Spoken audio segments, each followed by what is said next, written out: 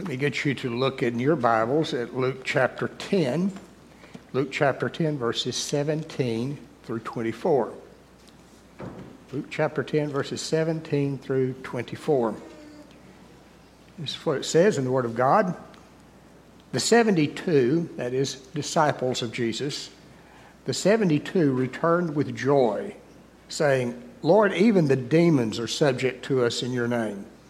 And he said to them, I saw Satan fall like lightning from heaven. Behold, I have given you authority to tread on serpents and scorpions and over all the power of the enemy, and nothing shall hurt you. Nevertheless, do not rejoice in this, that your spirits are subject to you, but rejoice that your names are written in heaven. In that same hour, he rejoiced in the Holy Spirit and said, I thank you, Father, Lord of heaven and earth, that you have hidden these things from the wise and understanding and revealed them to little children. Yes, Father, for such was your gracious will. All things have been handed over to me by my Father, and no one knows who the Son is except the Father, or who the Father is except the Son, and anyone to whom the Son chooses to reveal him. And then turning to the disciples, he said privately, Blessed are the eyes that see what you see. For I tell you that many prophets and kings desired to see what you see and did not see it, and to hear what you hear and did not hear it. Well, there's some people that are coming home today, 40 in particular. There are 40 volunteers that have volunteered to work with the Refuge International group. As a matter of fact, you probably saw some stuff about this on television news, like on KLTV. They mentioned something about it, Channel 56, whatever that one is. But they were all mentioning something about this group of people that were going into Guatemala. They were going to be there for a week. The people that went on this particular trip were physicians, dentists, optometrists, nurses, and there were some others that had some experience in medical work. Some of them just wanted to learn more about it. Some of them wanted to learn more about what mission work was about. Some of them wanted to do something because they were interested in medical things. And so this team brought medical treatment to people in a little village in Guatemala. These were people that had no electricity. They really didn't have what we would consider to be clean drinking water, and they had no access to any type of medical treatment.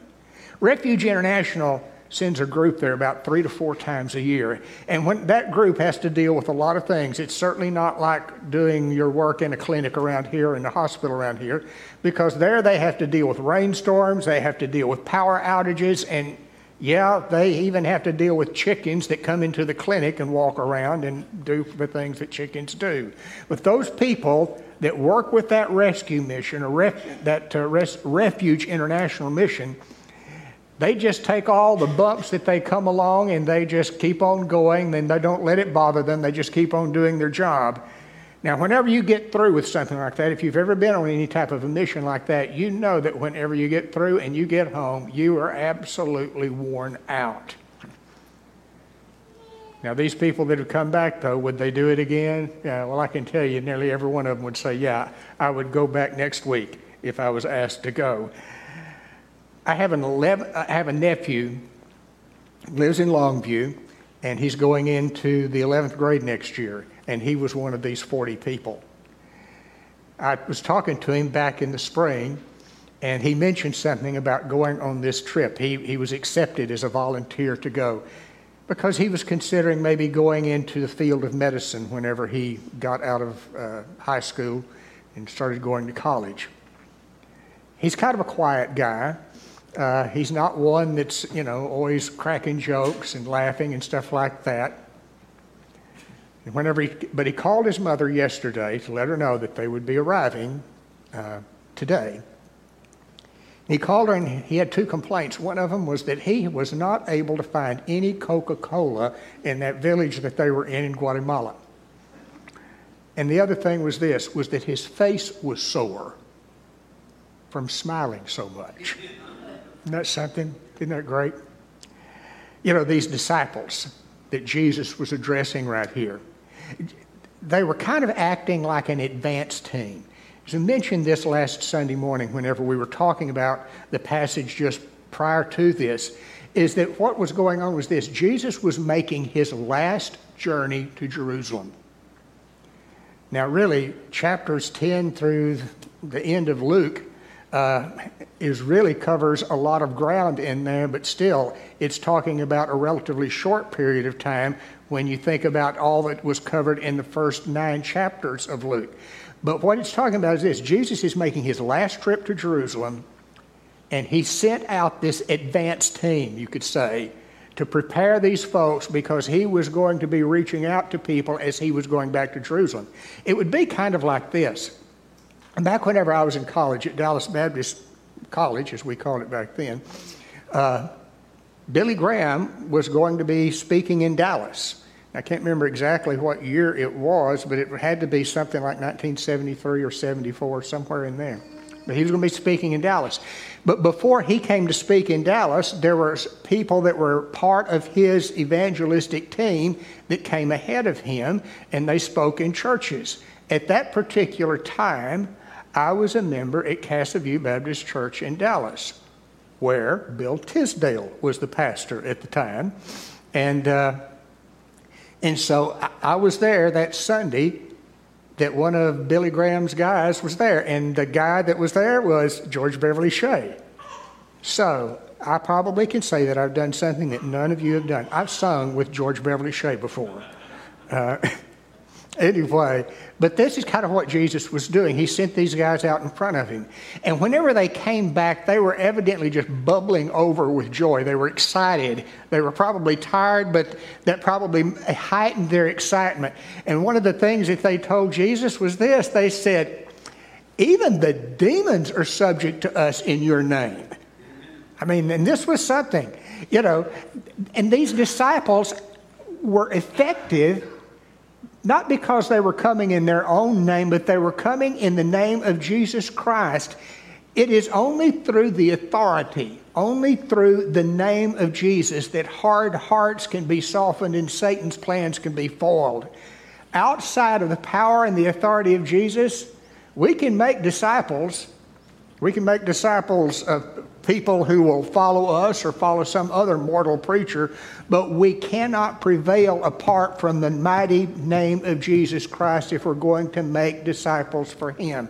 We must always remember that what we are in serving our Lord is that we are clay vessels that contain a really powerful message, and it's the message about Jesus Christ.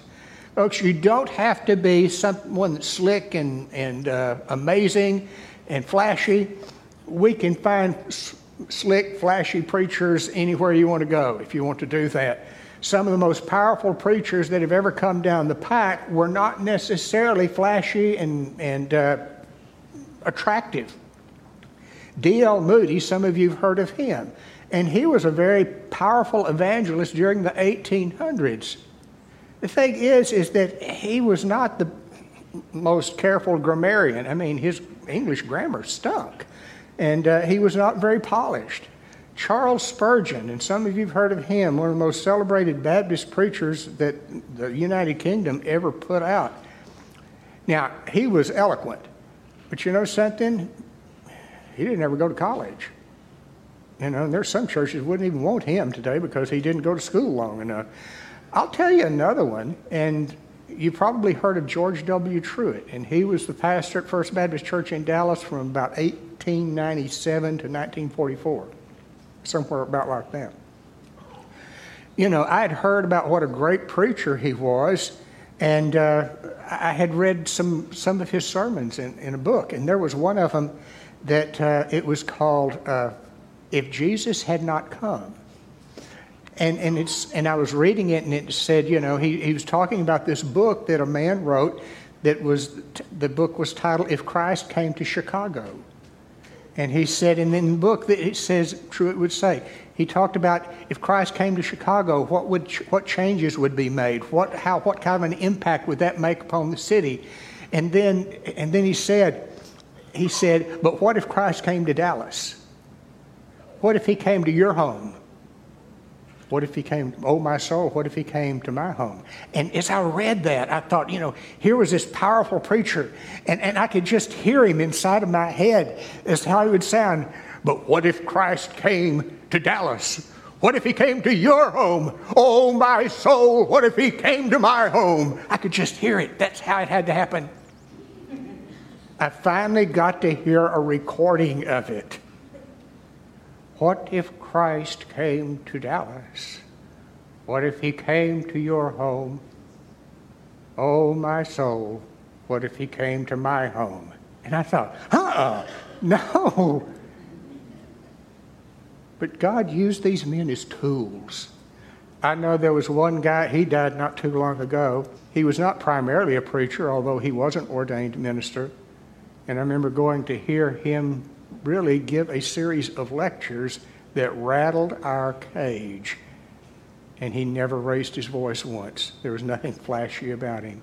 Understand this. If we want to see God's work done around us, we have to proclaim not ourselves, but Jesus Christ is Lord.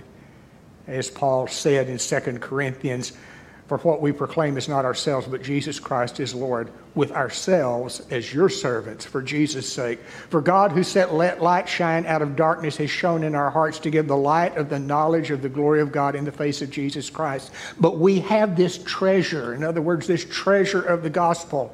We have this treasure in jars of clay to show that the surpassing power belongs to God and not to us. We are afflicted in every way, but not crushed, perplexed, but not driven to despair, persecuted, but not forsaken, struck down, but not destroyed, always carrying in the body the death of Jesus so that the life of Jesus might be manifested in our bodies. Our witness, our message must be given in the name of Jesus Christ. Just before he ascended into heaven, what did he tell his disciples to do? Make disciples. But before he said that, he says, all authority is given to me in heaven and on earth. Go, therefore, and make disciples. He was telling them to do something that would have been impossible had he not had the authority to do all that he said that he could do. So the authority of our message, the power of our message, comes from the one who is King of Kings and Lord of Lords, and it does not come from ourselves. When we forget that idea, it is because we have become too proud or become too big for our britches. Whenever we forget the fact that we are clay vessels and that it is the name of Jesus Christ where the power is, we begin to resort to human methodology. We begin to resort to human marketing practices. We begin to trust in our own wisdom, and we begin to make disciples who follow us more than they follow Christ. We begin to worship popular preachers and teachers. We begin to take pride in the number of followers that we have made, and we begin to brag about it. But listen, never, never, never forget that the power is in our message. It is not in us. We are just clay jars that carry the message. To be calling ourselves clay jars means that we're not necessarily fancy. Now, verse 18 is what I would say refers to the defeat of Satan. Now, this is not an easy verse to understand, really, because it says the 72 returned and said, even the demons are subject to us in your name. And then Jesus said to them, I saw Satan fall like lightning from heaven. Now, there's two different ideas about what this is talking about and what Jesus is saying. Some people are saying, as Jesus is saying, I saw Satan get kicked out of heaven. And that's what it's talking about. And you may disagree with me on this, but I don't agree with that. And if you disagree, you don't have to tell me how much you don't like what I said. But I think this makes sense right here. For one reason, number one, that I have a problem with it is this, is if Jesus was just telling them that I was there when Satan got kicked out of heaven, his response almost sounds arrogant, almost sounds rude, because the disciples that come back, they're just buzzing with excitement. We saw the demons, cast out with the authority of your name, And Jesus could have been saying, I saw Satan get kicked out of heaven before Adam and Eve ever sinned.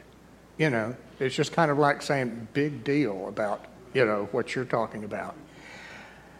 And you look at the context, and the context has to do with these disciples seeing these demons being cast out. I think what we're looking at is this. Jesus was telling them, I know what you did. I saw it going on. And he did. He could know all of that. If you remember, whenever Jesus met Nathanael, one of his apostles, Nathanael comes walking up and Jesus said, well, there's a real Israelite in whom there's no guile. And Nathanael said, well, how did you know me? And Jesus said, well, while you were sitting there under the fig tree. In other words, Jesus knows what all is going on all the time. You know, you're not be able to pull the wool over his eyes. And so what he is saying this is he's talking about this, is what was done through these disciples that he set out to carry this message was something that he saw them defeating Satan. In other words, Jesus, he said he was aware of all that was going on in the mission endeavor. He was watching his disciples. He saw the defeat of Satan. Listen to this. From the time that Jesus was born, Satan had mounted this all-out attack to destroy Jesus and do whatever he could to destroy the gospel and to destroy what Jesus had come to do. Herod attempted to kill Jesus. You remember that. Whenever Herod found out that the king of the Jews had been born, Herod finally issued an order to have every male child aged 2 and under killed all around Bethlehem. Whenever Jesus, after he was baptized, he went off into the wilderness and fasted, and then who shows up? Satan did, and comes up and said, if you are the Son of God, why don't you tell those stones to become bread? You know you're hungry. Go on, eat it. Because he thought if he could break the will of Jesus, he could thwart the message of the gospel. And that's not only it, but think about this. Where do we read of most of the cases of demon possession in the Bible? It's mostly there in Matthew, Mark, and Luke. Now, there's some there in Acts, but most of it is confined right there to the time of Jesus. And I think the only way to understand that and to explain that is this. Once again, Satan was doing his dead-level best to destroy and thwart the mission of Jesus Christ and to thwart God's plans of redemption. And so I think this is what it's talking about. So what Jesus was saying is this. You know, Satan was at work during this mission trip, which took place as Jesus was making his last trip to Jerusalem. Satan was trying to thwart it, but once again, he lost. Satan's defeat was like a bolt of lightning coming down. It was something that was sudden. It was something that was unexpected. And what happened on that mission trip was something that hit Satan like a left hook out of Laredo, and he and his demonic horde were left reeling. The point here in this passage is not so much that the devil has come to work mischief on the earth, but that his power was dealt a crippling blow that was all going to end ultimately in defeat at the cross and at the tomb. I think this is what it's talking about. As a matter of fact, I'll show you one other thing. If we were to look in John chapter 12, we would read about when Jesus finally made it to Jerusalem. People were pouring in because of the feast. And while they were doing that, there were 2 Grecian young men, Greek young men, not Jewish. They wanted to come up there for the feast. These 2 young men go up to Philip and said, we want to see Jesus. And Philip, who usually appeared to be out of his depth most of the time, didn't know what to do. And so he goes over to Andrew and said, these 2 guys want to meet Jesus. Philip and Andrew go to Jesus and they said, these fellows want to see you. And if we were to look at this in verse 23 of chapter 12, what Jesus answered was this. He said, the hour has come for the Son of Man to be glorified. Where was the glory? It was at the cross and at the tomb. Then in verse 31, listen to what he says. Now is the judgment of the world. Now will the ruler of this world be cast out. And I, when I'm lifted up from the earth, will draw all people to myself. Something happened at the cross and at the tomb that foiled Satan's plans. And so, understand this. What Jesus did destroyed the devil's plans. Whenever we put our faith in Him, He keeps us safe in His hands. He does, and that's something to be thankful for. Years ago, whenever I was a pastor in Central Texas, there was a group of Satan worshipers there in the county, and there was a lot of our kids, our teenagers, that were just scared to death. And I said, put your faith in Jesus. He can't whip him. You know, that's what we're going to do. And so anyway, but now verse 20 talks about the joy of salvation. Don't just rejoice that the spirits are subject to you. In verse 20, he says, but rejoice that your names are written in heaven. He said, here's what you need to be laughing about. Here's what you need to be smiling about. Our greatest joy should not rest on our spiritual victories, but our spiritual privilege. No matter how amazing the miracles are that we may witness, there's nothing quite as amazing as the grace which saves us. That should be our joy. You know, back in 1847, there was a Scottish obstetrician whose name was James Simpson. And the reason that people would still talk about him today is this. He was the very first physician to perform surgery on a human being using chloroform to put them to sleep while he was operating on them. Now, aren't you glad that someone came up with some things like that? Because before that, you know, either you had to bite on a bullet while they were cutting on you or get pretty well blotto with some old crow so that you just didn't care what they were doing to you. I mean, that was really what had to be done at times. But that was what he did. And as the years went by, after years went by, someone was interviewing him and asked him, what was your greatest discovery? And they felt like it was an obvious question with an obvious answer because he was going to say, you know, chloroform. But he didn't. Instead, what he said was that his greatest discovery was discovering Jesus as his Savior. And that's the greatest discovery you can ever make. You know, sometimes we'll hear a person give a testimony of some victory he's had in life. It may be health related. It may be related to finances. Sometimes the person may speak of that victory as if he almost deserved it. But folks, we can never speak of God's amazing grace in that way. The Bible tells us to rejoice that your names are written in heaven. Written in heaven, permanently, indelibly engraved in the Lamb's book of life. And that's some reason to rejoice. And then there's the gift of revealed truth in verses 21 through 24. Because as Jesus heard this, it says that he rejoiced. His heart overflowed with happiness and joy. And Jesus said, I thank you, Father, Lord of heaven and earth, that you have hidden these things from the wise and understanding, and you have revealed them to little children. You know, we know about this. Whenever you read the gospel accounts, you see that there were people that just didn't like Jesus.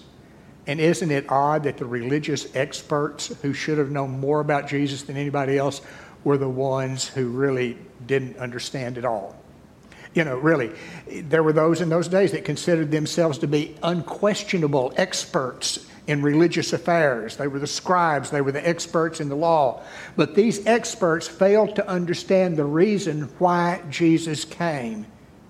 But you know, the experts may have snubbed Jesus, but there were also those simple, single-minded souls to whom the truth was revealed.